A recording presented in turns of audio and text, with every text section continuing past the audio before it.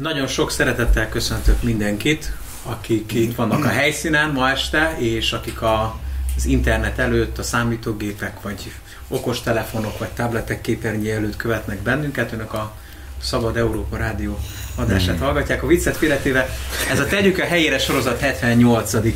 adása, amikor is a Prófétai Mozgalomról szeretnénk beszélni, és az érintettség okán éppen ezért a mai beszélgető társaim Mikes Attila, Szilágyi Zsolti, Szilágyi Zsolt, bocsánat, és Görvisz Tamás, illetve itt van velünk a stúdióban Hábori Attila és Piszter Ervin is, és reméljük, hogy majd ők is a későbbiek során hozzászólnak a beszélgetéshez, illetve aktív részesei lesznek az eszmecserének. Tehát a Prófétai Mozgalomról szeretnénk ma beszélgetni, és azt gondolom, hogy amióta az egyház, a profétaság, a profétai üzenetek, a profétai ajándék működik, és mindig nagyon sok kérdés volt ezzel kapcsolatosan. Tehát látszott már az, hogy a korai egyházban is ez hozott némi megosztottságot, és ennek a mai beszélgetésnek pontosan az a célja, hogy tisztázzunk minden esetleges félreértést a profétasággal, profétai mozgalommal kapcsolatosan, és ahogy Pál is tanácsol bennünket, nem szeretnénk a profétálást megvetni, hanem szeretnénk annak minden pozitívumával élni, úgyhogy ezért szeretnénk ma erről a témáról beszélgetni, és rögtön az első kérdésem az lenne hozzátok, és kérlek, hogy mind a hárman fűzzétek hozzá gondolataitokat ehhez a kérdéshez, hogy mi a különbség tulajdonképpen az Ó és az újszövetségi profétálás, profétaság között? Bárki válaszolhat. Mondjuk Zsolt. Én azt gondolom, hogy alapvető különbség van az Ó és az újszövetségi profétai szolgálat között, mert az Istennel való kapcsolatunknak az alapja megváltozott az Ó és az Újszövetségben. Sokat vizsgáltam az ószövetségi profétáknak a működését, és megvallom őszintén, hogy nagyon sok vád ért bennünket, hogy miért nem vagyunk olyanok, mint az ószövetségi proféták, már nem a sáska helyzet miatt, hanem hogy miért nem vagyunk keményebbek, miért nem hirdetjük az igazságot. Én arra a megállapításra jutottam, hogy az én látásom szerint, amikor az ember bűnbe esett, és az Ószövetségben Isten adta a törvényt, akkor azt látjuk, hogy a proféták nagyon sokszor rámutattak arra, hogy hol tért el Izrael népe a törvénytől, és akkor a törvényre mutatott rá. És ugye a törvénynek az a lényege, ha megteszed, élsz, ha nem, akkor annak halál a következménye, és a profécia törvényre irányult. És tulajdonképpen a profécia mindig valamire mutat. És az ószövetségi proféták elmondták, hogy ha visszatértek az igéhez, akkor ez és ez lesz, élni fogtok, profétai módon, ha pedig nem, akkor ilyen büntetés lesz. Az Újszövetségben viszont a Istennel való kapcsolatunknak az alapját ugye az Jézus Krisztus képviseli, általa mehetünk az Atyához. Éppen ezért azt gondolom, hogy az újszövetségi profétálás alapja, hogy Jézus Krisztusra mutat, mert ő a kapcsolatunknak az alapja is. Minden arról szól, hogy mit tesz Jézus az életünkben, hogy Jézus hogyan működik rajtunk keresztül, tehát őt emeli fel Jézus Krisztust. Ezért ő van a fókuszban. Ez az alapvető különbség, meg nyilván más szóval mondva, hogy a kegyelem korszakában élünk. Tehát más az egyház történeti korszak. Köszönjük szépen. Ha még benned ragadt valami, majd mondja nyugodtan, de akkor Attila, átadjuk neked a szót, mit tudnál hozzátenni? Hát hasonlóan gondolkodunk, azért működünk együtt ebben, és alapvetően a korintusi levélben Pál arra bíztat a profétaság kapcsán, hogy elsősorban épít, bátorít, vigasztal a profétálás és a profétai szolgálat, és mi így próbálunk működni, Jézus maga is, ahogy élt a földön, ugye ő a legnagyobb proféta, ugye az ige is ír erről.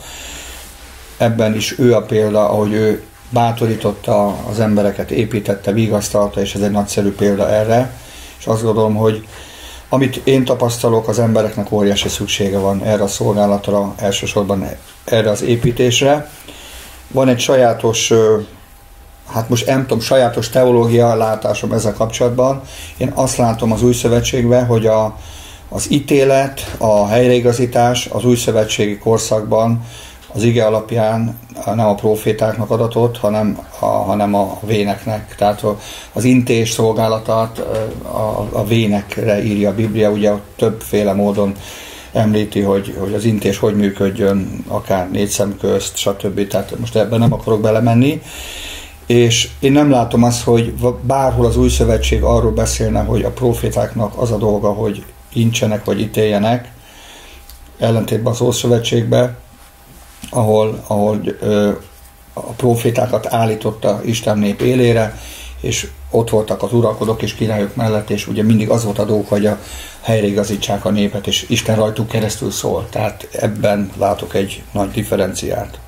És valóban sokszor érez a vád minket, hogy miért nem tartunk ítéletet, miért nem képviseljük az igazságot egy ilyen ítélő módon, és az igében nem látom ezt, hogy nekünk újszövetségi szinten ez lenne a feladatunk.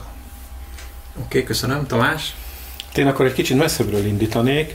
Ugye Isten a szavával teremtette a világot, és saját magáról és a szaván keresztül adott kijelentést, és profétákon keresztül szólt hozzánk. Amit tudunk Istenről, profétáktól tudjuk. Ugye kezdetben vala proféta.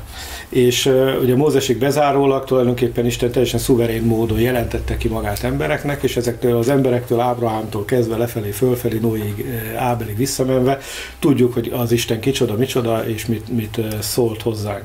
És aztán külön vált ebből a főpapi tisztség, ugye amikor Áront felavatták, és az már egy dinasztikus tisztség lett, tehát öröklődött apára, fiúra, ez nem egy karizmatikus hatalom volt, de a próféta akkor is megmaradt. Aztán amikor ugye Sámuel felkente Sault királynak, akkor külön vált belőle a királyi hatalom, és az is dinasztikusan öröklődött, tehát felkent főpap volt, felkent király volt, de a profétlanság nem öröklődött dinasztikusan, az továbbra is Isten szuverén választása volt. Noha voltak profétaiskolák, noha a proféták körül voltak tanítványok, akik nyilván tanultak is valamit, tehát lehetett ezt, hogy mondjam, beiratkozni és önként is csinálni, de alapvetően a profétaságot az Ószövetségben sem vette senki magának. Egyetértve az előttem szólókkal, ugye az ószövetségi próféta egyik nagyon fontos dolga pontosan az volt, hogy amikor a főpap, vagy a király, vagy a királyság, vagy maga a teokrácia eltévejedett, akkor a prófétának vissza kellett vezetni a népet, az uralkodót, a papokat, ugye adott esetben magához a szövetségnek az igéihez, hogy térjenek vissza a szövetséghez, hiszen az a szövetség volt érvényes akkor. De ugyanakkor a proféták egy másik nagyon fontos szerepet is betöltöttek az Ószövetségben, jövendöltek. Elmondták, hogy most nem jól működnek a dolgok, ez a király nem jó király, de majd lesz egy király, ugye talán Sedékiás a leghíresebb, akinek a neve azt jelenti, hogy Citkijjáhu, hogy az Úr a mi igazságunk, és ennek kapcsán veszi Jeremiás, ez volt az utolsó király ugye a babiloni fogság előtt, és jövendöl az Úrról, az örökkévalóról, a messiásról, aki tényleg a mi igazságunká válik, ami megigazulásunká válik. Az új szövetség nyilván azért más szövetség, mert az új szövetségben mindenki próféta. Prófétálva születünk meg az új szövetségben. Ha valaki tényleg és valóságosan Isten szellemétől újjászületik, nem tud másképp megszületni, csak prófétálva.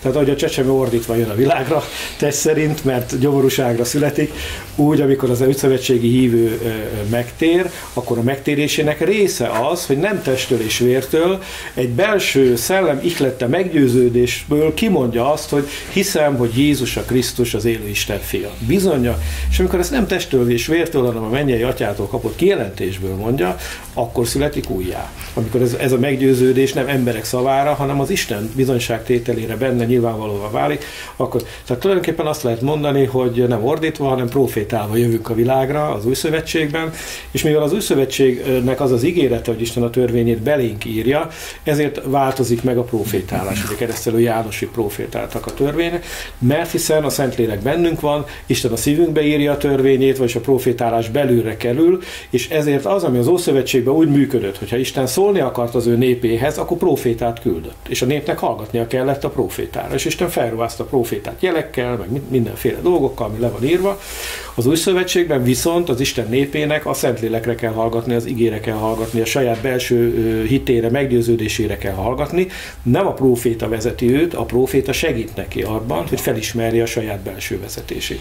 És ez egy jelentős különbség az új szövetségben. Tehát mindjárt proféták vagyunk, de van közöttünk olyan, akinek kifejezetten az a szolgálata, hogy ezt a belső vezetést, ezt, ami egyébként már bennünk megvan, és mindent tudunk, mert keretünk van a Szenttől, de mégsem tudatosodik bennünk, hogy ez segítse, hogy mindazok a dolgok, amiket Isten elvégez bennünk, abban a segítségünkre legyen, de nem helyettesíti a kinyilatkoztatást. Igen, hát erre vonatkozott volna pontosan a következő kérdésem, amit szinte mindannyian érintettetek. Ugye Jézus, amikor keresztelő Jánosról beszél, akkor azt mondja, hogy tehát fölvázolja az előző ügytörténeti korszakokat gyakorlatilag Ábeltől keresztelő Jánosig bezárólag, és azt mondja, hogy nem született embertől nagyobb, mint keresztelő János, aki viszont ezután érkezik, ugye aki újjászületik, az Isten országában a legkisebb és nagyobb lesz ő náluk, és ebből arra következtethetünk, hogyha valakinek van személyes kijelentése az új szövetségben, hiszen csak ez hozhatja létre a hitet és a valódi kapcsolatot Isten és ember között, hogy van egy személyes kijelentésem, az nagyobb, mint ezek az ószövetségi próféták. És ebből adódóan alakul ki az a vélemény, ami szerintem megállja a helyét, hogy amit te is említettél, Tamás, itt az előbbi hozzászólásodban, hogy az új szövetségben gyakorlatilag mindenki próféta, vagy mindenki profétál. Ugyanakkor te is különbséget tettél a között, hogy mindenki profétál, és mi az, amikor valakinek profétai ajándéka van. És tudom, hogy ez itt a proféta iskolán belül is egy fontos kérdés, hiszen ti is mindenkit arra inspiráltok, hogy profétáljon, ugyanakkor különbséget tesztek a között, amikor valakinek profétai szolgálati ajándéka van, és az lenne a kérdésem, hogy mi a különbség a kettő között, hogy alakul ki ez a különbség? Hát ugye Péter pünköskor, amikor elmondja a beszédét, akkor ugye azt mondja, idézve Jóelt, hogy fiaitok, lánytok profétálni fognak, vinnétek álmodnak, magyarul a Szentlélek kitöltése korszakába a profétálás ajándéka az minden hívő számára megragadható.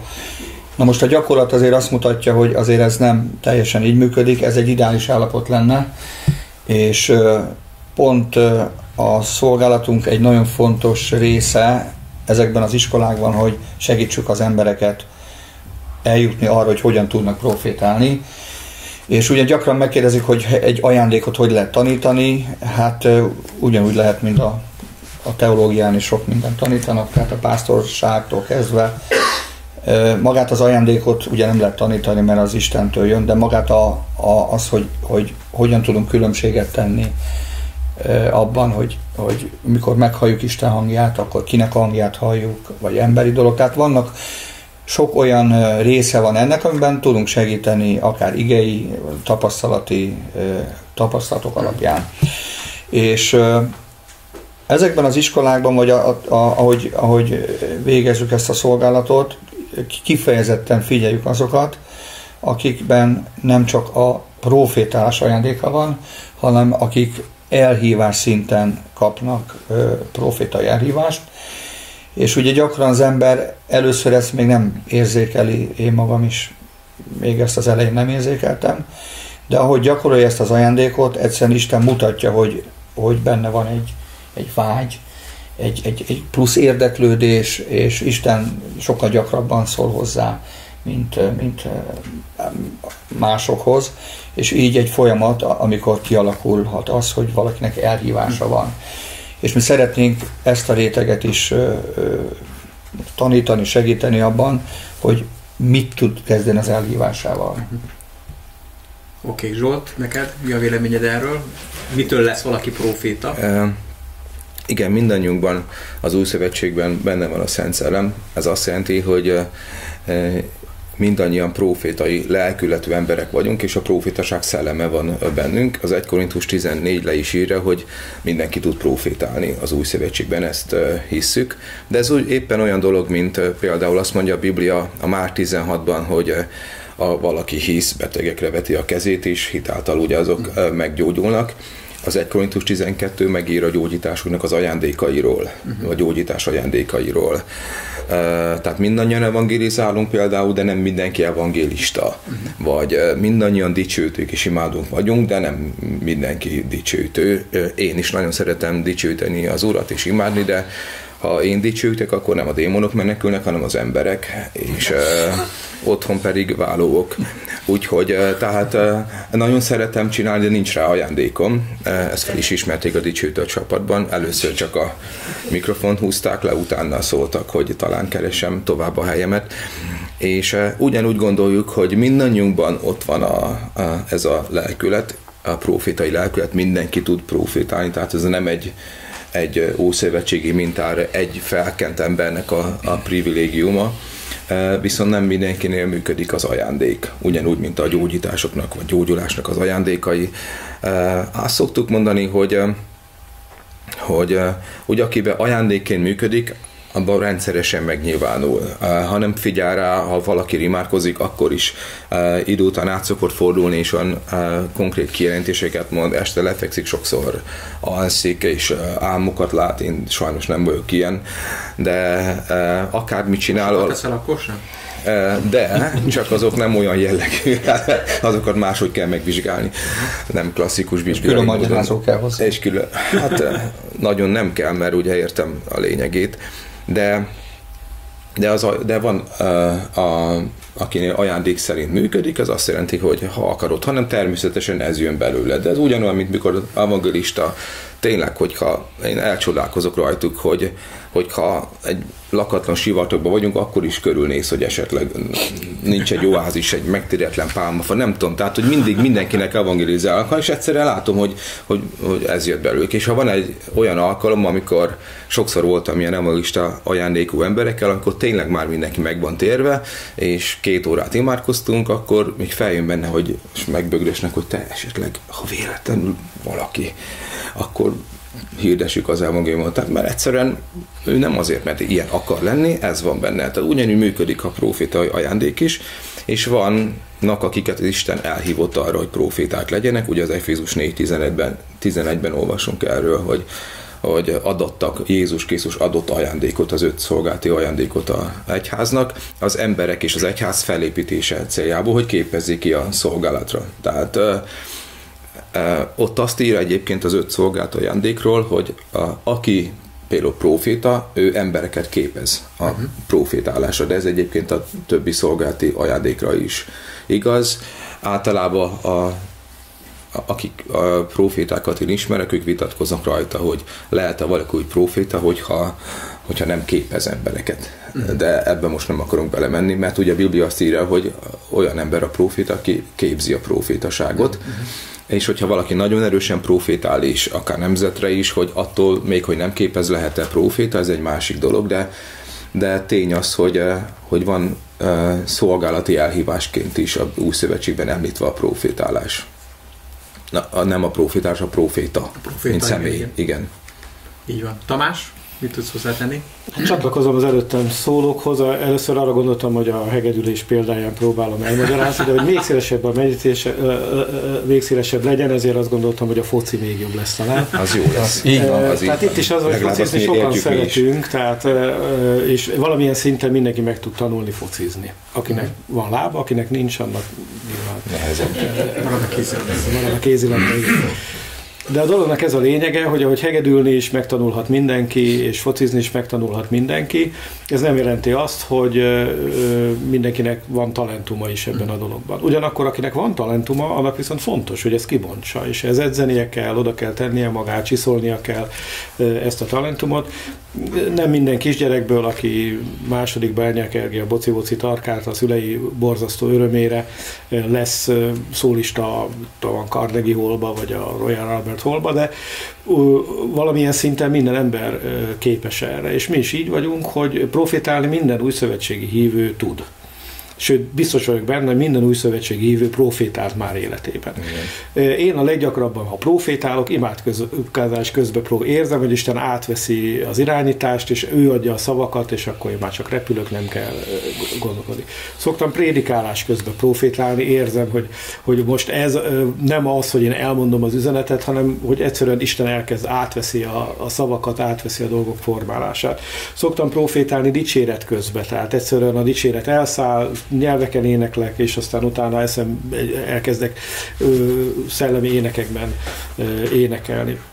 szoktam profétálni akkor, amikor például személyes tanácsadásban vagyok, és érzem hirtelen, hogy Isten megsegíti ezt a dolgot, és ad egy olyan gondolatot, ötletet, olyan szavakat ad, amik már nem az én tapasztalatomból, tudásomból, ismeretemből származnak, hanem tényleg felülről, Isteniből. Szoktam profétálni az utcán, amikor bizonyságot teszek embereknek, és érzem ott is, hogy van, hogy erőlködök, és elmegy az ember úgy, hogy semmi, és van, hogy érzem, hogy Isten szelleme folyik rajtam keresztül, mert Isten, és tudom ilyenkor, hogy nem én vagyok most annyira jó, hanem egyszerűen Isten azt az embernek akar szolgálni, és mivel én vagyok éppen ott, ezért ezt rajtam keresztül cselekszi, rajtam keresztül teszi. És azt gondolom, hogy minden hívő ember életében vannak ilyen momentumok, vannak ilyen pillanatok, amikor átéli azt, hogy ez már nem én vagyok, hanem a bennem működő, bennem munkálkodó Krisztus. Ettől még az ember nem lesz feltétlenül próféta, mert alapvetően a szolgálati helyzet, vagy az a szituáció, amiben benne van, amiatt működik benne a Szentlélek, és haszonra adatnak ugye az ajándékok, tehát amikor olyan helyzetben vagyok, hogy tudok használni, akkor adja Isten a kezembe az eszközöket, amivel használni is tudok. Én azt gondolom, hogy innen lehet tovább lépni, és aki ebben tényleg tehetséges, erre érzékeny, erre van ajándéka, van elhívása az Istentől, akkor az tovább fog lépni. Én azt gondolom, hogy a tovább lépésnek az első nagyon fontos lépcsője az, hogy valaki jó igehirdető legyen.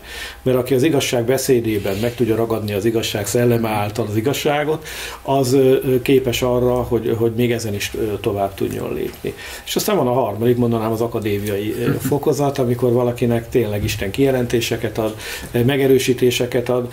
Én úgy gondolom, hogy Isten már, amit mondani akart, azt elmondta a jövőre nézve, Krisztus visszajöveteléig, de nem mondott el még mindent, vannak titkos mannák, meg mindenféle dolgok, még ígérve, meg a hénybennydörgés, aminek le kellett pecsételni a szavát, tehát biztos, hogy van még egy csomó dolog, a név, amit senki sem tud, csak az, aki kapja.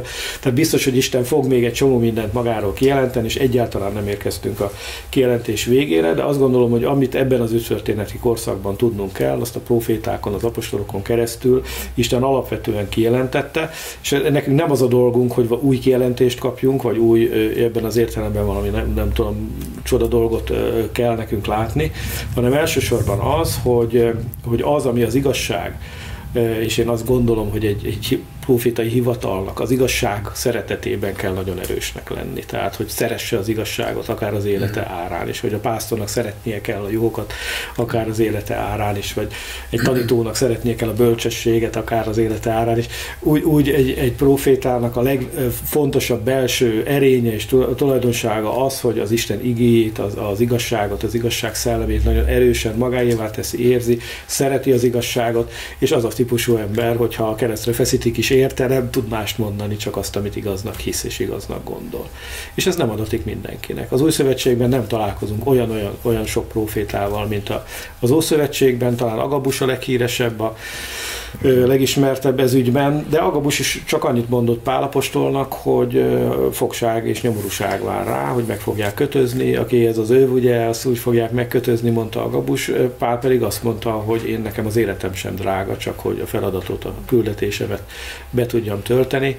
És ebből látszik az, hogy sokkal fontosabb volt Pál saját belső személyes meggyőződése, és Agabus nem azt mondta neki, hogy mit csináljon, csak egyszerűen az Úr, hogy haladt Pál a nyomorúság felé, a nehézségek felé, készítette fel Isten, hogy mi vár ő rá, és ez a mi feladatunk, ez a próféták feladata, ez a tanítók, az igehirdetők feladata, és mi testvérként is ez a feladatunk, hogy a másik testvérünket az igazságra emlékeztessük, és az igazság hirdetői legyünk. És ez a pogányok felé is, a nem hívők felé is a feladatunk.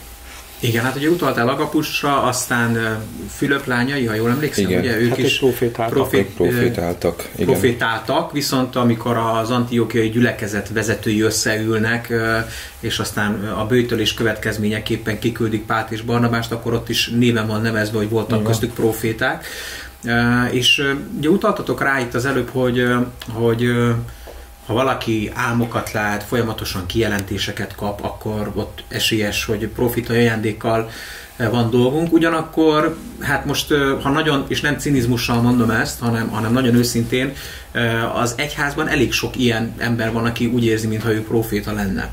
és talán annyi sok túlkapás is történt, itt most nyilván nem rólatok beszélek, nehogy félreértsétek, az egyház történelem során sok ilyennel találkozunk, hogy még a karizmatikus mozgalmon belül is ez oda vezetett, hogy vannak olyan meghatározó karizmatikus irányzatok, akik egyszerűen elutasítják a profétálást vagy a profétai ajándékot.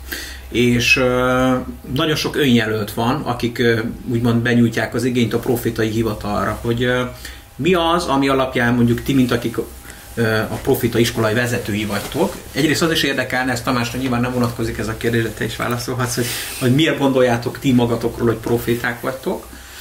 Ezt most őszinte érdeklődéssel kérdezem, nem, hogy félreértsetek, tehát hogy nem számon kérően. Illetve ti hogy tesztek különbséget proféta és proféta között? Vagy mi az a pont, amikortól azt mondjátok, hogy na igen, ő proféta, vagy hogy uram, bocsá, na ő hamis proféta? Vagy ő nem az, akinek tartja magát? Azt vártam már ezt a kérdést. Először is mi magunkat nem hívjuk profétának. Azt gondolom, hogy felismertünk magunkba olyan ajándékot. Ez egyébként nagyon fontos, hogy kimondtad, mert szerintem nem ez az általános nézet rólatok, hanem én sokszor hallom azt, hogy tehát ti azt gondoljátok magatokról, hogy proféták vagytok, de nem hívjátok magatokról. Jó, hogy megkérdeztél minket, mert... Igen, ezért is. Az, hogy tartjuk, meg hívjuk, az két külön dolog, ja, értem, de nem tartod, de nem. Így nyilvánosság előtt nem mondja ki. Nem, hát komolyan mondom, hogy magunkat nem hívjuk így. Értem. Mert tegyen bizonyságot a szolgálatom és életem erről. Értem. És ha ez meggyőző, akkor igazából a címke az mindegy. Tehát igen, csináljuk a dolgokat, tehát nem vagyunk ilyen címkemániások, hál' Istennek. Mert... Nem, borcímkét gyűjtöttem gyerekkoromban, az más. Igen. És ez egy profétai dolog. Nagyon sok, tehát a mozgás, ahogy mozgunk az országban, meg sok helyen járunk, nagyon sok ilyennel találkozunk, ilyen kalandorokkal, önjelöltekkel. És ugye az egyik sarkalatos tanításunk az, mindig a jellemről szól, hogy nagyon fontosnak tartjuk az elhívásra, az ajándéknak a jellemet is, és sajnos sokszor lehet, hogy van valakinek egy elhívás, és ez látszik, akár még abban is látszik, hogy mondjuk hitelesek a profétai kijelentései.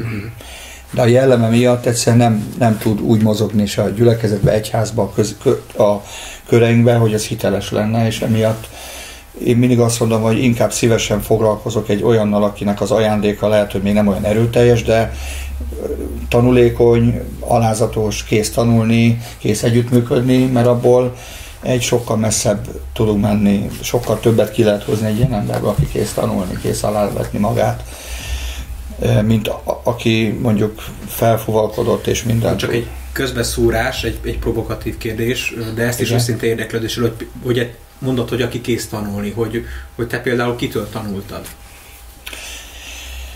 Én, mikor felismertem az elhívásom, ugye akkor most konkrétan, igen. Hát ti is ismeritek, az első ilyen, a Benjamin Goodman volt, aki talán hozzátok jött először. Tehát azt hiszem, hogy amit csináltatok, először ott találkoztam vele, itt nálatok. Úgyhogy köszönöm. Ahol tudunk, segítünk. Akkor még egy ilyen, és pont akkor kaptam egy proféciát tőle, a feleségemmel voltam, most akkor éppen nem arról profétált, hogy én valamilyen pásztorságot profétált, és a feleségemről profétált az, hogy ő proféta, de ő volt az első, akivel kapcsolatba kerültünk, és akkor évekig tartott a kapcsolat, és nagyon sokat segített abban, hogy az ajándékkal megismerkedjünk. És én tudtam tőle tanulni, aztán jó. több más. Akkor csak a közbevetőleges kérdésre meg volt a válasz, és akkor folytasd, hogy mondod, hogy találkoztok kalandorokkal. Hát találkozunk ilyenekkel, és engem megmondom őszintén taszítanak ezek, és nem is szívesen szolgálnak, vagy dolgozunk önjelöltekkel. Hál' Istennek van több olyan normális, akivel tudunk dolgozni, és akkor így tudunk. Amiről külön szeretnék beszélni, a hamis profétaságról, ez az egyik kedvenc témám. Ugye nagy divat ugye ma az egyházban jézabellezés és a hamis profétaság kikiáltása. És ez olyan hamar ki tud jönni az ember számából, és ezt hagy tisztázom itt mindenki előtt, lehet, hogy nem fog tetszeni, de számomra a hamis proféta az ige alapján, ugye amikor az ige arról beszél, hogy báránybőlbe bújt farkasok, tehát számomra a hamis profétaság abban merül ki, hogyha valaki szándékosan félrevezeti Isten népét, és tudatosan az a célja, hogy az ő hamis kijelentéseivel kárt okozzon a közösségbe, gyülekezetekbe, ez a célja. Az, hogy ha valaki önjelölt próféta mondjuk és hibázik, azt én nem tartom hamis prófétának. Sőt, azt is mondom, hogy mivel a prófétaság se olyan, hogy egyből, tehát annak is vannak fokozatai.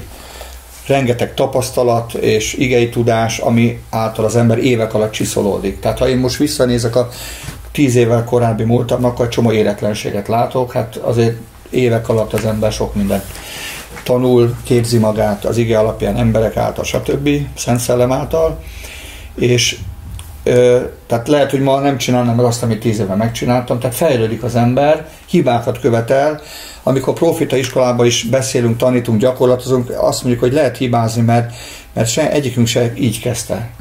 Tehát most, ha egy párhuzamot vonok, egy pásztor, aki elkezd egy gyülekezetbe szolgálni, frissen kijön a teológiáról, hát őszintén szólva rengeteg hibát követel Isten népe között, és sokan bele is sérülnek ebbe. Érdekes, hogy a pásztorokat nem szokták megkövezni. A profétákat meg mindjárt meg akarják kövezni, és hát, na mindegy, most ebben nem akarok belemenni, de ezt szeretném helyretenni, hogy... Pásztor gyerekként nőttem föl, azért sokszor nem lettem volna az édesapám helyébe. De tehát hibákat követünk igen, el. Így van. És ebben is tanítjuk magunkat meg, hogy legyünk készek bocsánatot kérni, legyünk készek oda menni, szembesülni. Ha valaki odajön és azt mondja, ez nem volt igaz, akkor legyünk készek elismerni, és ne. Tehát ez is egy jellem kérdése. És ezek ha így állunk hozzá, akkor sok mindent az Úr felszabadított ebbe a szolgálatba. Igen. És sok sérülés is meg tud oldódni. Ehhez kell egy jellem, egy olyan szív, hogy tudjam beismerni, hogy tudok hibázni. Igen. Zsolt? Én kezdem az elején is, lehet, hogy az egy másik kérdésre is választad. Én 1974-ben születtem, amikor ugye kitört az ébredés, és hogy most azért tört ki az ébredés, mert születtem, vagy azért születtem, mert kitört az ébredés. Csak így szerényen mondod igen, ezt. Még mindig nem tudom, de majd sort kerítünk ennek a kérdésnek. Én a holdorszállás évében születtem, nem tudom, hogy a kettő között. Jelenthet ez valamit, jelenthet. A műsor után majd beszélgetünk. Gagarin 63. Igen, tehát én komolyra folytva szó, tehát beleszülettem abba, hogy létezik a profétálás, mindenki furcsa nyelven beszélt, órák hozhat, ugye főleg az idős nénik, és tehát nekem ez természetes volt, hogy működnek az ajándékok, és egyszerűen nekem ez volt a normális gyülekezeti élet. Míg nem, amikor felnőtt lettem, akkor annyi sok kavarás volt ebben a profétai ajándéknak a használata körül, hogy például a mi gyülekezetünkben, ahol nagyon erős volt ez az ajándékot, be is volt tiltva. És ugye erre vonatkozik az ige, hogy a profétalást megnevessétek. Most már én is tudom, mivel 21 éve vagyok pásztor, hogy nagyon könnyű egyébként lezárni, mert sok bajt okoz. Odáig jutottunk, hogy ugye azt vettem észre, hogy mindig visszamegyünk egy kicsit ószövetségi keretek közé, hogy akkor ki lesz a férjem, mert ez kényelmes. Akkor mondd meg, hogy odáig emlékszem, a szüleim mesélték, hogy vasárnapra mit vegyek fel, és akkor megkeresik a profétát, akkor mi legyen az ige hirdetés, költözzök el, a tipikus kérdések, munkahelyet váltsak el, akkor ugye a párválasztás az mindig fontos kérdés volt, mi nem is szoktunk erről egyébként profétálni, pontosabban szoktunk, de az fizetős. Tehát, hogy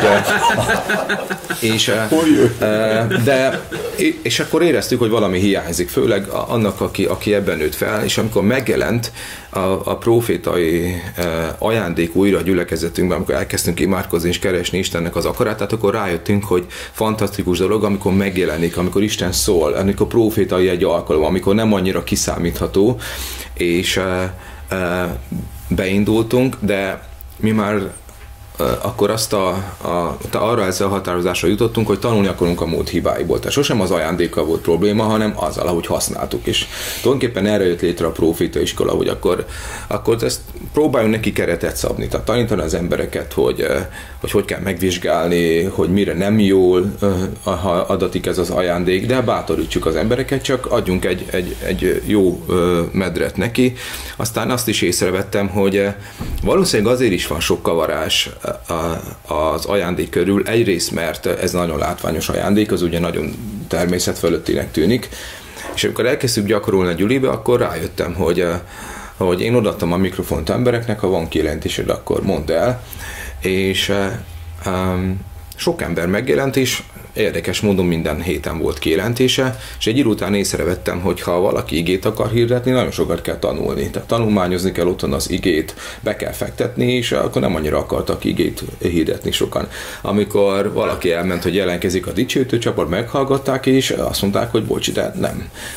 Akkor bármi más szolgálati területre akart jelentkezni, hogy nyilvánosság előtt akarjon az ember szerepelni, ahhoz kellett valaminek megfelelni, kivéve a profétálás, mert hogyha rájöttem, hogy nagyon sírsz és olyan furcsa dolgokat mondasz, akkor úgy egyből mikrofonhoz jutsz, és akkor le se lehet lőni. És akkor arra jutottunk, hogy adjunk neki egy keretet. Na, mi például azt csináltuk a gyülekezetünkben, hogyha valaki nem jön el és nem imádkozik, és nincs benne egy csoportba, és nem fogadja el azt, hogy lehet őt inteni, akkor nem is kapjon mikrofont. Tehát, hogy aki nem része a csapatnak, akkor az nem állhat ki. Na, így le is redukálódott a létszám. És azt akartuk, hogy a fürdővízzel együtt ne borítsuk ki a gyereket, tehát hogy működjön az ajándék, de legyenek jó keretek. Tehát, hogy a 1 Korintus 14-ben olvasjuk, hogy mindennek ékesen, hogy a Károli szerint és szép rendben történjenek, és egyszerűen ezt elkezdtük gyakorolni.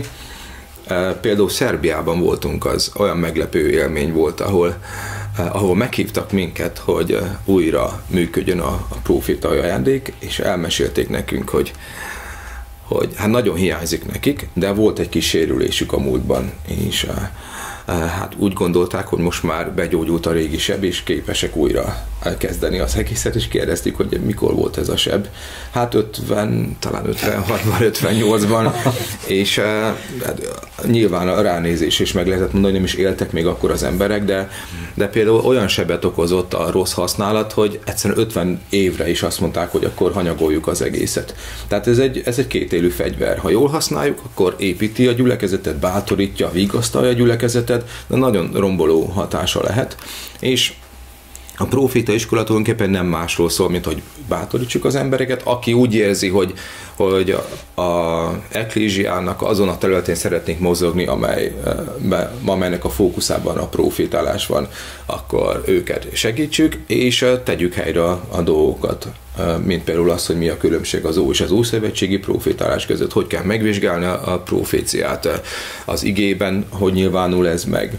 És röviden ennyi. És szerintem, hogyha ez jól működik, akkor nincs baj a profétálással. Tehát nekünk, a mi gyülekezetünkben a legkevesebb probléma, én szerintem, a proféta ajándék használatával van, mert ha valaki odaáll és kiáll és felvállalja, akkor az általában ez egy megpróbált ember, és ez jó hatása van a gyülekezetre.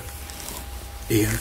Tamás, számodra ki a hiteles proféta? Tehát most nem a profétálásról beszélünk, hanem a profétai hivatalról. Te, mint tanítói hivatal, ugye? Hát ez egy érdekes dolog, mert ugye én, amikor megtértem még Budaörsön annak idején, akkor ott az, hogy valaki össze-vissza profétálgasson, az szigorúan tilos volt. Tehát pillanatokat levágták. Pontosan azért, mert volt egy rossz tapasztalat arról, hogy a szétprofétálják a gyülekezetet, akkor abból nem lesz épülés. És egy ember volt, akinek megvolt a megítélésre az ajándéka, és akkor ő felkérte, elmondta, levágta, ha kellett, meg bátorította, ha kellett, de ő volt az etalon, amihez minden mást mérni kell. Tehát én a profétálás kapcsán így szocializálódtam, és sokkal nagyobb hangsúly volt az igehirdetésen, és az igehirdetésben megnyilvánuló profétáláson, tehát az igehirdetésnek azokon a részein, amik ihletettek, vagy inspiráltak voltak, mint magán a profétáláson, vagy a profétai ajándékon. A hosszú évek során aztán én azt szűrődött le bennem az igéből és a tapasztalatokból is, hogy ugye azt láttam mindig, hogy próbálták a profétákat valahogy mederbe terelni, mi igen, mi nem, és akkor valahogy egy pályára tenni ezt a dolgot, hogy ne legyenek szélsőségek. Én lehet, hogy most furcsa lesz, amit mondok, de azt látom, hogy szerintem azokat, akik fogadják a proféciát, azokat kell arról felvilágosítani, hogy mit kezdjenek egy ilyen helyzettel. És ez az én véleményem röviden, ahogy az előbb is már utaltam rá, hogy az embernek nem szabad a saját személyes hitét és a saját személyes meggyőződését kiszervezni egy másik emberé. Mindegy, hogy az pásztor, próféta, tanító, mit tudom én kicsoda. Mert amit te is elmondtál, ez ugye gyakorlatilag azt jelenti, hogy hát döntsön valaki helyettem. Mondja meg, ki legyen a feleségem, és akkor én meg akarom spórolni a vajudásnak a fájdalmait, hogy én magam az igazságot kivajudjam, és elválasszam a jót a rossztól, és aztán utána lehet kit hibáztatni, mert ilyenkor valójában az ember a döntés felelősségét szeretné áthárítani ugye Istenre vagy valakire, és ez egyfajta kis korúság és félelem attól, hogy az ember saját döntéseket hozzon. De nagyon fontos, hogy az ember saját döntéseket hozzon, mert ha jön egy próféta bárki, és mond neked valamit, és te a próféta döntése alapján hozod az életedet, a próféta odébb megy, de a döntések következményei a tiéd lesznek, és hiába hívod vissza a prófétát, ha csak nem kötött valamilyen felelősségbiztosítást, akkor valószínűleg nem fog tudni kárpótolni téged azért, hogy te egy ilyen döntést hoztál. Tehát én megkülönböztetném a döntéshozatalnak a szabályait attól, hogy mi az, hogy prófétálás. A próféta ha olyat mond, ami neked teljesen új, akkor elgondolkodhatsz rajta. Lehet, hogy elindít egy úton, de csak azt tedd meg, ami a saját személyes hited. Vagy éppen ellenkezőleg a belső vívódásodban segít, és azt mondja, ne félj magadhoz venni Máriát, és akkor rögtön tudod, hogy nem kell félned magadhoz venni Máriát, és megvan a téged gyötrő kérdésre a válasz, kaptál egy megerősítést, de akkor is ez a te személyes döntésed, a te személyes hited.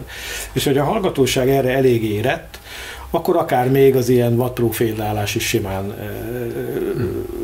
túléli, mert elengedi a füle mellett. És tudja, hogy ez a testvér, ez nagyon próbálkozik, nagyon szeretne, mint ahogy a fociba vagy a hegedülésben is van ez a jelenség, hogy valaki meg van győződve róla, hogy ő annyira jól hegedül, hogy nagyon, és mindenki más meg van róla győződve, hogy nem, és ugyanez a fociba, hogyha beáll, akkor meg van róla győződve, hogy most és akkor a másik csapatban meg azt mondja, hogy te akkor állj ki, mert felborult az egyensúly, de hát nem jól működnek a dolgok. Nem könnyű ebben azért igazságot tenni, mert amikor tehát tényleg ezt mindenki tapasztalható, hogy szabadon engedik ezeket a dolgokat nagyon, és nincs valami fajta rend, nincs valami fajta meder, hogy akkor ez a szétprofétálás azért ez széthúzó erő tud lenni, éretlenségből fakadó széthúzó. Igaz, egy éretlen pásztor, vagy egy éretlen tanító, ebben teljesen igazatok van, ugyanúgy nagy károkat tud okozni, és ugyanúgy nem a gyülekezet növekedését, és egységét, és épülését szolgálja, hanem inkább a leépülését, vagy a maga is a problémának a részévé válik. Én úgy hiszem, amikor elmélkedtem ezeken, kaptam egy látást az Úrtól, hogy ez hogy tud jól működni, és ugye mindannyian ismerik a hétágú mécstartót. Ott ugye ez 2 részből áll valójában, van a mécstartó maga, meg van a 7 lámpás, olajlámpás, ami ég a tetején, és az a hétágú mécstartóra, hogy nem, 66 mandola virágot kellett ugye vésni, mégpedig 3 fázisban. Rügy, bimbó, kinyílt virág. És én nekem ez a kijelentést jelenti, azt jelenti, amit Isten kinyilatkoztatott, az Isten igéjét, ezt szép rendben alá kell pakolni a mécseseknek, a lámpásoknak, akkor működik jól a történet. Ha hiába gyönyörű a gyertyatartó, mint ahogy sok gyülekezetben nagyon nagy a tudás, az igeismeret és a tanítás nagyon erős, de nem égnek a mécsesek. És ugyanúgy fordítva, hogyha a mécsesek hiába égnek, hogyha a mécstartó nem működik, akkor az egész nem tudja betölteni a funkcióját. És ezért nagyon fontos az, hogy ahol már szép a gyertyatartó, akkor ott meg kell gyújtani a mécseseket, és nekik erre van szükségük, hogy ebbe az irányba mozduljanak el. És ebben azok, akiknek ebben van hitük és van szolgálatok, nagyon tudnak segíteni. A másik oldalon pedig azok, akik már a szólásban annyira szabadok, hogy bármi eszükbe jut, meg vannak róla győződve, ezt ki kell mondani, ha Istentől van, ha nem, és semmilyen szűrőt sem kell alkalmazni, mert ők annyira az úréi, azoknak meg az a tanács, hogy szépen üljenek le az ige mellé, tanulmányozzanak, szerezzenek ismeretet, lássák meg, hogy az előttük levők hogyan használták, hogyan működött bennük a Szentlélek, hogyan nyúltak az igazság beszédéhez, hogyan nyúltak az igazság szelleméhez, és ezen keresztül ők maguk is felépülnek, és meg tudják különböztetni azt, hogy ami bennük feljön, meg ami az agyukban megszületik, amit álmodnak, látnak, kijelentésnek vélnek, az hogyan különböztessék meg attól, ami valóságos kijelentés, miként írva vagyon, ugye, hogy sok gondolat van a férfiú elméjében, de azok közül csak az Úr tanácsa fog fog megállni. Nem minden gondolat az Úr tanácsa, nem minden érzés az Úr tanácsa, nem minden álom az Úr tanácsa, és ezek között különbséget tenni, az igazi tudomány, és az igazi kunst, és ebben meggyőződésem, hogy az igének az alapos ismerete tudja a dolgozót eligazítani. És ha mind a kettő megvan, az igének egy alapos, fundamentális, szisztematikus ismerete, és megvan a szellem világossága, akkor jön el a Kánaán. És azt gondolom, hogy ez az a pont, mert én így látom, a jelenésekben ezt mutatja az Úr angyala, ugye Jánosnak, hogy ilyen az egyház, a gyülekezetek, mint a menóra. Az ige, ismeret és a szellemnek a világossága, a profétálás, az inspiráció, mind a kettő szép rendben jelen van. Igen, tehát ugye ebből, amit mondtál, arra lehet következtetni, hogy a tanítói hivatal és a profétai hivatal az arra hivatott, hogy egymást építsék és alátámasszák. Ezek nincsenek távol, mert ugye Péter épp a hamis profétákról mondja, hogy ahogy a nép között voltak hamis proféták, úgy lesznek köztetek is hamis tanítók, tehát ezt tulajdonképpen szinonimaként használja a 2 Péter 2-ben. Ezek nincsenek olyan távol, tehát ezeket néha még kicsit mesterségesen. Igen, ezt akartam mondani, hogy elvileg nincsen távol, gyakorlatilag meg nagyon sok konfliktus látszik kibontakozni ugye a eklézsia szerte pont a tanítói hivatal és a profétai hivatal között, hiszen holott az lenne a cél, hogy egymást kiegészítsék és fölépítsék. Ugye Pál azt mondja, hogy a szellemet ne oltsuk meg, a profétálást ne vessük meg. Ebből arra lehet következtetni, hogy a profétálásnak valószínűleg, mivel a szellem ajándékai haszonra adatnak, nagyon sok gyakorlati haszna van, és ez a kérdésem egyik fele, hogy milyen gyakorlati haszna van a profétálásnak. Azon túl, hogy mondjuk én, aki profétálok, amikor imádkozok valakiért, vagy igehirdetés közben átélem, nekem hatalmas élmény, de mi a gyakorlati haszna ezen felül, ezen az egyik kérdésem. A másik pedig ugye úgy folytatja Pál, hogy mindent megvizsgáljatok, ami jó, azt tartsátok meg, a gonosznak még a látszatát is kerüljétek el. Tehát a kérdésem második fele, hogy menjünk személyesen, hogy Attila, számodra mi a gyakorlati haszna a profétálásnak, hogy látod az eklézsia szerte, miért fontos az, hogy ez működjön. A második pedig az, hogy hogyan vizsgálsz meg egy proféciát. Ugye a Korintusi levélben, most nem vagyok ilyen tanító, nem akarok nagyon Tamás kenyerét nem akarom elvenni, de az tisztán látszik a Korintusi levélben, hogy Nehéz is lenne.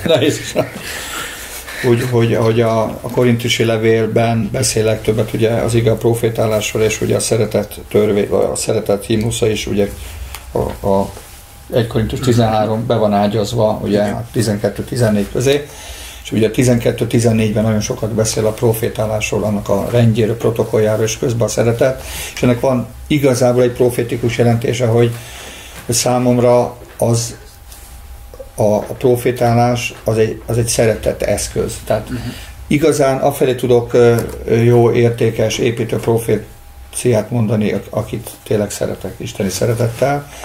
Tehát például a Agabust mikor oda ment Pálhoz? Én most lehet, de én tényleg valójában így gondolom, hogy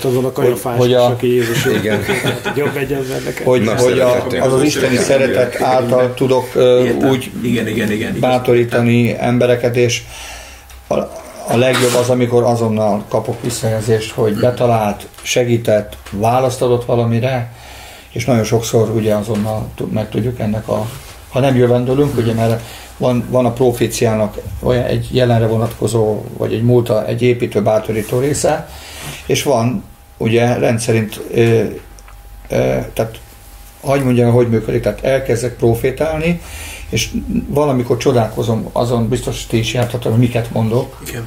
Kívülről hallom, hogy olyan dolgokat mondok. Csodálkozom, hogy más miket mondok. Nem, én azon csodálkozom, hogy miket mondok, mert én nem az értelmemből hallom, hanem egyszerűen szellemből, és ugye van ennek egy jövendőlő része, tehát ami jövőre szól, azt nem mindig tudjuk azonnal megítélni, de nagyon sok esetben azonnal kapunk visszajelzést, és megmondom őszintén azért az öröm, amikor az embereken tudunk segíteni bármilyen szinten. Tehát mi a gyakorlati haszna? Ezt, hogy segítettél egy bátorítással? Hát vagy egy élményt adtál? Jó, legyünk őszinték, az is, hogy működik bennem az ajándék. Hurrá, ez tök jó dolog. Hát az neked hasznos. Nekem is hasznos, igen, ez mindenkinek jó. Igen. Plusz még hát segítek valakin, és átadok neki egy olyan üzenetet, ami tehát ugye azt szoktuk mondani, hogy van olyan profétai, ami életmentő. Tehát amikor, mit tudom, olyan emberekkel találkozunk, hogy öngyilkos akar lenni, kap egy kijelentést, kap egy bátorítást. Volt már ilyen is. Tehát nagyon sok olyan esettel találkozunk, amikor szó szerint életmentő lehet egy profétai szó. És hát nyilván ez mindenképpen öröm, de mondjuk az sokkal bonyolultabb, mert ugye profétai szó, tehát pontosan tudod, hogy például az evangelizációban is mennyire tud segíteni a profétai szó, amikor adott esetben embereket segíti, vagy közvetett, vagy közvetlen módon egy megtéréshez. Hát, így van. Ugye sokat szolgálsz ebben te is, tehát ilyen szempontból az embereket konkrétan megmentő, életmentő beszéd. Mi volt a másik kérdés? Hogyan vizsgálsz meg egy proféciát? Hát, amit én kapok, tehát ugye két dolog, van, amikor én kapok proféciát, az egyértelműen tudom megvizsgálni, hogy igaz, hamis, a jövőre nézve azt nyilván azt az idő dönti el, és amikor én adok, akkor azt is tanítjuk, hogy én a legtöbbször, ha tehetem, visszakérdezek. Tehát ez egy bátorság kérdése, tehát amit elmondok, és akkor várok tényleg azt mondom, hogy tényleg őszintén mondd el, hogy ez segített neked, és hát én most magamról beszélek, a legtöbb esetben azt mondják, hogy igen, segített, vagy van, aki azt mondja, hogy nem értem még, ilyenkor azt mondom, hogy vizsgáld meg, ha vizsgálod, imádkozol, és úgy érzed, nem az úttól van, akkor jelezd vissza, és meg azt is mondom, hogy felejtsd el. Ha pedig a szellemedben valamikor az ember a szellemében érzi azt egy proféta, és mondja, hogy ez nagyon betalált, és ennek van egy kijelentés értéke, akkor meg álljál arra, és imádkozzál, és ami a te részed, azt tedd meg, hogy Isten is meg tudja tenni a részét. Mondok egy példát. Ha valaki mondjuk egy olyan üzenetet kap, hogy Isten szeretne téged mondjuk anyagilag megáldani, de ahhoz az adósságaidat rendezned kell. Például. Mert az elmúlt években olyan adósságaid voltak, meg olyan kapcsolataid, hogy nem rendezted ezt. És ez egy feltételes profécia, volt már ilyen is. Ahhoz, hogy ebben tudjon mondjuk lépni, ahhoz meg kell adni az adósságait, vagy rendezni kell egy bizonyos múltbeli dolgot, hogy a feltétel teljesüljön. Tehát most lehet, hogy nem jó példa, de talán érthető, hogy vannak feltételes proféciák. Jó, egy picit tovább gombolva a kérdést, ugye megihletett, amit Attila mondott. Nagyon sokszor éri a profitákat az a vád, ez a feltételes mód, hogy ha ezt csinálod, ez lesz, ha azt csinálod, nem az lesz, és kicsit így el van véve az éle a dolgoknak. Ugye pont veled beszélgettünk, hogy valahol most együtt szolgáltunk, és akkor én prédikáltam, utána te imádkoztál az emberekért, és hogy egy idő után azt érezted magadon, hogy elfáradsz, és nem akarsz közhelyeket mondani. Igen. És ez sokszor éri vádként a profitákat, hogy mondanak nagy általánosságokat, ami mondjuk 100-ból 90 esetben betalál. Hogy az Isten gyermeke vagy, nagyon szeret az Úr, sok minden. Most nyilván van, akinek ez egyébként életmentő üzenet, tehát ezt nem szeretném degradálni egyáltalán, de mennyire kell, hogy konkrét legyen egy profécia? Hát, ez változó. Én azt szoktam mondani, hogy főleg, ha valaki kezdő, tehát hogyha még sok általános dolgot is mond, de ha azt mondja, hogy szeret az Úr, meg legyél bátor, meg legyél tele hittel, az is jobb, mint a hát mögött beszédeket mond, vagy csúnyákat mond, vagy hitetlenség szavait szólja, tehát azzal végül is nem árt.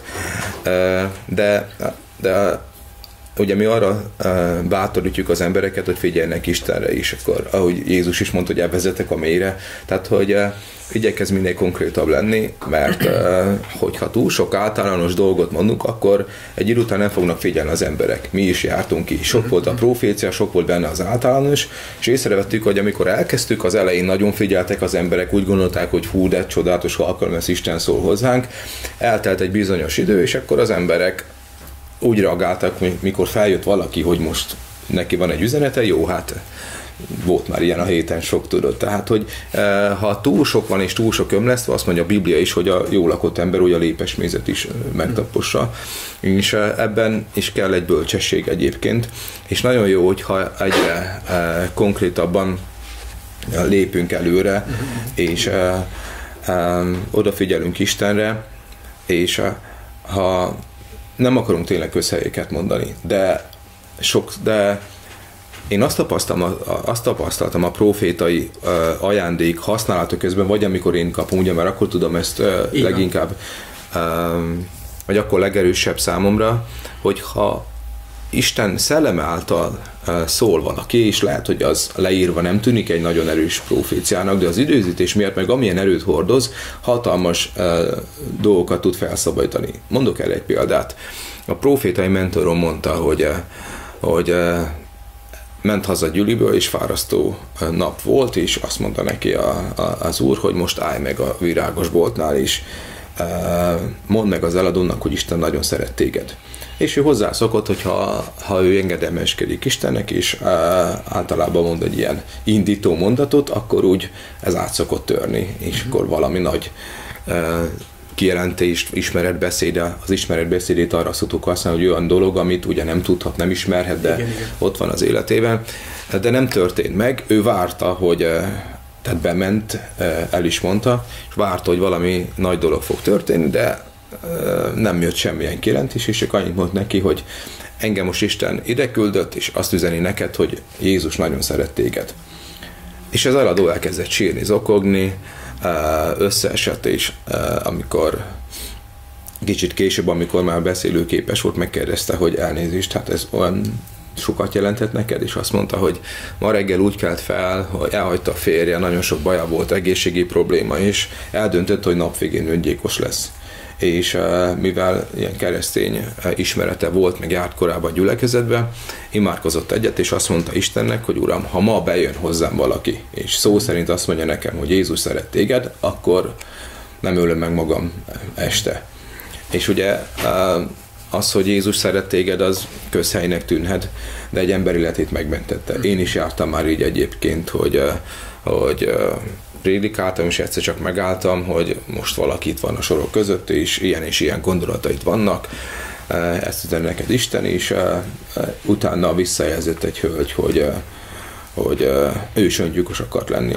És nem tudja miért, de úgy érezte, amikor elment a gyűlő előtt, hogy most ide be kell menned, és leült, és szépen találta teljesen ez az üzenet. Több ilyen volt egyébként. Akkor én magam ledöbbentem, hogy annyi sok minden történhet. Hát egy ember, ez nagyon nagy dolog. Tehát, hogy egy ember élete megmenekül, ennél nincs nagyobb dolog a Földön. És bármikor tud minket Isten használni. Hogyha valaki, talán kicsit konkrétabban válaszolok a kérdéshez, valaki attól függ, hogy ki milyen szinten tart. Tehát valaki kezdő és sok minden dolgot mond, akkor azt szoktuk, én legalábbis azt szoktam figyelni, hogy van-e benne valami olyan, ami tényleg, amit érzek, hogy ez Istentől van. Hogyha túlságosan általános, akkor jó csinálja, de lehet, hogy nem ezen a vonalon kell neki tovább menni. Hogyha van olyan, lehet, hogy csak 10% ami eltalálta, ami ajándék volt, akkor azzal lehet foglalkozni. És azt szoktuk, hogy figyelj Istenre, és ezért vannak ilyen gyakorlatok, amivel próbáljuk azt, hogy az emberek hit által lépjenek, és ez nem megy máshogy, csak kilépsz a csónakból. És hogy valaki kilép a csónakból, és már 11-ére elmerült, akkor nem biztos, hogy 11-ére, és azt mondjuk, hogy lép ki. De hogyha látjuk benne azt, hogy valóban Isten megnyilvánul rajta keresztül, akkor bátorítjuk. Egy példát még hagy mondjak erre, most mert nagyon aktuális, hogy én a saját gyűlében nagyon ritkán profétálok tényleg. Egy proféta se kedves a... Nem ezért, mert nem, tehát most mi nem azért csináljuk ezeket a képzéseket, meg egyáltalán nem azért, hogy ezt túlhangsúlyozzuk, hanem szeretnénk még mindig csak egy ajándék a 5 közül, vagy a 9 közül, bocsánat. Tehát, hogy nem, de mégis ugye szeretnénk, hogy ez jól működjön, és azt hiszem 3 hete, mikor épp otthon voltam a saját gyülekezetemben, egyszerűen elkezdett, tehát olyan erős, én nem vagyok ilyen torontói blessing alkat, olyan erősen egy ilyen remegés, én most nem tudom, most tényleg nem, a szó jó értelmében egy kenetet éreztem, ha lehet ezt még nem pejoratívan érteni, és nem mindig érzek ilyet. Olyan erős, a Szent Szem úgy rám szállt, hogy oda mentem a pásztorhoz, mondom 3 ember felé szeretnék profétálni, de ilyen nagyon ritkán van.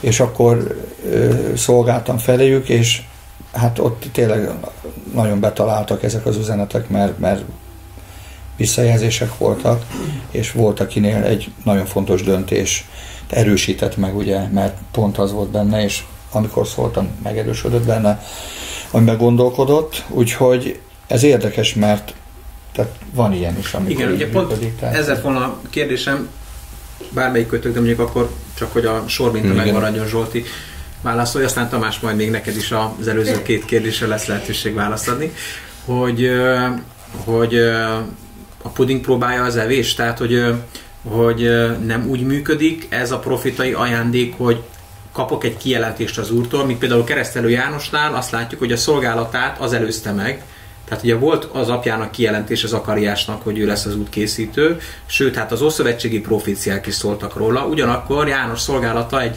apró jelentéktelennek tűnő kis mondattal indul el a Bibliában, amikor is azt mondja ugye az evangélium, hogy és lőn az Úr szava Jánoshoz, vagyis hogy megérkezett az Istentől a kijelentés, a réma Jánoshoz. És akkor mondjuk a ti esetetekben nem úgy működik, hogy meg vagy győződve arról, hogy ez az Úr szava? Vagy miután visszakérdeztél, csak akkor győződsz meg arról, hogy tényleg ezt az Úr akarta? Tehát, hogy nincs hogy működik ez? Tehát... Én ezt úgy élem meg, hogy a kijelentésnek több szintje van. És valamikor benyomásaink vannak, nekem is benyomásom, akkor azt úgy adom tovább, hogy ez van a szívemben, ezt érzem, vizsgáld meg. Azt szoktuk mondani, hogyha valakinek mondjuk nyílt látomása, hogy Pál apostol elragadott a harmadik égig, és valamit látott, hallott, akkor azt nyugodtan mond az Úrnak, a szavának ként, hogy az ő nevében. Vagy hogyha egyértelműen biztos vagy benne, hogy most Isten szólt. Volt olyan is nálam, hogy elkezdtem profétálni, és akkor olyan erős volt, hogy egyszerűen csak mondtam a dolgokat, jött egymás után, és nagyon tudtam, hogy Istentől van. De általában azt szoktuk mondani az embereknek, hogy nézd, ez van a szívemben, és vizsgáld meg, és akkor majd ő eldönti. Tehát van ilyen is egyébként, amikor olyan szintű a kijelentés, hogy egy benyomásom, érzésem van, egy halvány képet láttam. Az is igaz, hogy főleg az elején, ugye, tehát szerintem nincs olyan, aki nem így profétálna, hogy azért felnéz, mert azért vannak jelek, tudod, tehát hogyha kicsit könycsepp megjelenik, vagy bólogat, akkor úgy bátra vagy, és akkor mondod, ha ezt látod, akkor mondod más, hogy hallottam, hogy jött egy prófét, és akkor mondta, hogy van egy fiad, a neve Laci, nincs olyan fiam, akkor a testvérednek van egy fia, a neve Laci, és akkor nem, de akkor szomszédúrnak van, de hát végülis mivel nagyon nem jött be így. De van Laci ismerős. Van Laci, igen, tehát, hogy ez... Ha nincs, akkor majd lesz. De ez is nagyon érdekes lett, mert amikor, emlékszem, tartottunk egy profétai konferenciát, és eljött egy csomó ember, akik még nem találkoztak az ajándékkal, és akkor kiálltam, mondtam nekik, hogy na, akkor nézzük meg, hogy ez hogy működik, és én fogok valakinek profétálni, és majd ő megvizsgálja, és imádkozunk érte, és bemutatom, hogy nem csak, hogy elméletbe beszéljünk róla. És akkor valakit kihívtam, és akkor én láttam egy ilyen örvényt, hogy megy le az élet, és kérdeztem Istent, hogy mi ez, és mondta, hogy valami anyagi csapdába kerültek, ilyen adósságcsapda, és egyre mélyebbre kerülnek feleségével együtt, és hát ezt elmondtam neki nagy lelkesen, és kérdeztem tőle, hogy ez így van? És mondta, hát nem, ez nincs így, egyáltalán nem létezik ez a probléma. Hát ugye, mivel emberek most szembesültek először a proféta ajándékkal, nagyon jól éreztem magam, és nyeltem 2, és azt mondtam, na hát ilyen, amikor mellélő az ember, és akkor tudod, hogy kell bocsánatot kérni, hát de nagyon rosszul érzem magam, mert hát ez jó lett volna, hogyha nap végén van, de az elején volt, és gondoltam, hogy hát most hitelesen miről fogok egész nap beszélni. De láttam, hogy szünetben a feleség meg a férj nagyon vitatkoznak. És oda mentem hozzájuk, megkérdeztem, hogy elnézést, segíthetek valamiben? És akkor, jaj, de jó, hogy jöttél, hát tele vagyunk adóssággal. És leszittem a férjemet, az ugye, aki házas, tudja, mit jelent ez, hogy miért mondtad ezt, most imádkozhatok volna, értünk és kijöttünk volna. És de miért mondtad azt, hogy nincs anyagi problémánk, és a férj ránézett büszkén, és azt mondta, ez egy hitbeli megvallás volt. És mondtam neki, hogy én nagyon örülök, hogy ekkora hited, de azért átgondoltad, hogy ez mit eredményezett ott mindenki előtt. Hát nem, ő csak hittel megvallott, hogy ki fognak jönni, és ezt csak arra akartam mondani, hogy néha kapunk egészen vad visszajelzést, és nem az az igaz, ahogy mit visszajeleznek. Tehát igen, ezt én is tapasztaltam többször. Igen. Tehát, hogy ahogy haladunk előre, akkor egyre jól értelmevé, egyre magabiztosabbak vagyunk, és nagyon kell Istenre figyelni, és ezt szoktuk elmondani az embereknek, hogy inkább Istenre figyelj, mint az emberekre, mert emberekre nézel, az mindig megtévesztő lehet. Ugye egyik kérdésből jön a másik, aztán utána tényleg csak egy utolsó, aztán Tamásnak átadom a szót még, hogy ez egy olyan szituáció, ami nyilván ennek az embernek a büszkeségét sértette. Tehát adott esetben egy profécia az megszégyenít? Hát mert ugye itt most gyakorlatilag szembesítetted őket, ha jól értettem, nyílt színen, hogy nekik adósságaik vannak. És hát ugye erre nem feltétlenül büszke az ember. Tehát, hogy lehet, hogy és nyilván azért sem vállalta be a nagy nyilvánosság előtt, mert ez egy szégyen, nem? Tehát, vagy szégyenként élte meg. Tehát, hogy az nagyon nem célunk egyébként, hogy megszégyenítsen, igyekszünk elkerülni. Én például, amikor kisgyerek voltam, akkor... Csak mert ugye volt ilyen, amikor van itt közöttünk, aki éppen egy házasságtörő kapcsolatban van, és hogyha úgy érzed, hogy neked szól ez az üzenet, vagy pornográfiával küzdesz, akkor kérlek, hogy állj föl, mert most szeretnék kérdezni. Erre szoktuk egyébként tanítani az embereket, hogy ez intim dolgokat hogy kezeljünk. Tehát ez is egy része a próféta iskolának. Eleve úgy kezdjük, hogy ha kapsz valamit Istentől, kérdezz meg tőle, hogy ezt most el kell mondanod, vagy sem. Amikor én fiatal gyerek voltam, az volt az első próféta élményem, hogy ott ültünk a gyülekezetbe, és mondták, hogy a próféta nő, néni most itt van. És hát én... hogy mindent kipakolni. Hát én le sem mertem venni a szememről, így néztem végig, és először megvallottam azokat a bűneimet, amelyek eszembe jutottak, utána próbáltam gyerekkoromba visszamenni, utána, mivel ismertem magam, amit körülbelül el fogok követni a jövő héten, és mikor elment a néni, nagyon örültem, hogy végül is pokoltüze nem érintett meg, túléltem, lehet úgy prófétával találkozni, hogy életben maradsz, és érdekes, mert hogy ezt senki nem mondta nekem, de valahogy emberként ez volt rögtön az első reakcióm. És tudom, milyen az, amikor az ember ettől fél, aztán nem akarom nevét mondani, de volt egy próféta bácsi, aki magát prófétának mondta, aki hasonló dolgokat mondott, gyülekezet előtt fiatal fiú voltam rám, hogy mondta, hogy énekelek nyelveken, és hát énekeltem nyelveken, és ő fordította, és hát bizonyos, nem tudom, tisztátalanságokat, nem tudom miket, ami nem hiszem, hogy akkor igaz volt, de mivel a próféta mondta, magamra vettem, de nagyon rosszul éreztem magam, hát eleve gyülekezet előtt nyelveken énekelni már az önmagában. Nekem, igen. Nagyon furcsa volt, és tehát ezek voltak az első élményeim, és akkor elhatároztam, hogy én nagyon fogok erre figyelni, és azt írja a Biblia, hogy az ószövetségi profécia felemel. Tehát, hogyha én kapok valakire valamit, és tényleg nagyon meg vagyok róla győződve, hogy Istentől van, akkor esetleg 4 szem közt elmondom neki. Vagy megkérdezem Istent, hogy uram, csak imádkozzak érte, és akkor imádkozok érte. Lehet, hogy el sem mondom, mert rólam például tudsz valamit, ne csak. Hát most mondtam, hogy nem nyilvánosan, de utána együtt vacsorázunk, és akkor lesz lehetőség beszélgetni. El fogom mondani. Jó, köszönöm szépen, és akkor Tamás, ugye visszakanyarodva még, hogy mi a gyakorlati haszna mindezek fényében szerinted a profétálásnak, és te hogyan vizsgálsz meg egy proféciát? Hát én, mivel időnk lassan a végére ért, hogy nagyon röviden a haszon kérdésére reagálnék, mivel egy művész emberrel állok szemben, hogy én azt gondolom, hogy a profétálás az tulajdonképpen a beszédnek egyfajta művészete. Tehát ez valahol a kreativitásunkat, az Isten képviségünkből fakadó művészi képességeket érinti, és ezért a profétálásnak nagyon-nagyon sokféle fajtája van. És hogyha megkérdezed, hogy mi a művészetnek a haszna, és azért dobom vissza a labdát, művész emberként, hogy most valaki elreszeli a Beethoven 9. szimfóniáját, és akkor mi van? Lehetne ezt kérdezni, de itt is erről van szó, hogy lehet ennek nagyon gyakorlatias haszna, de van, hogy csak annyi a haszna, hogy szép.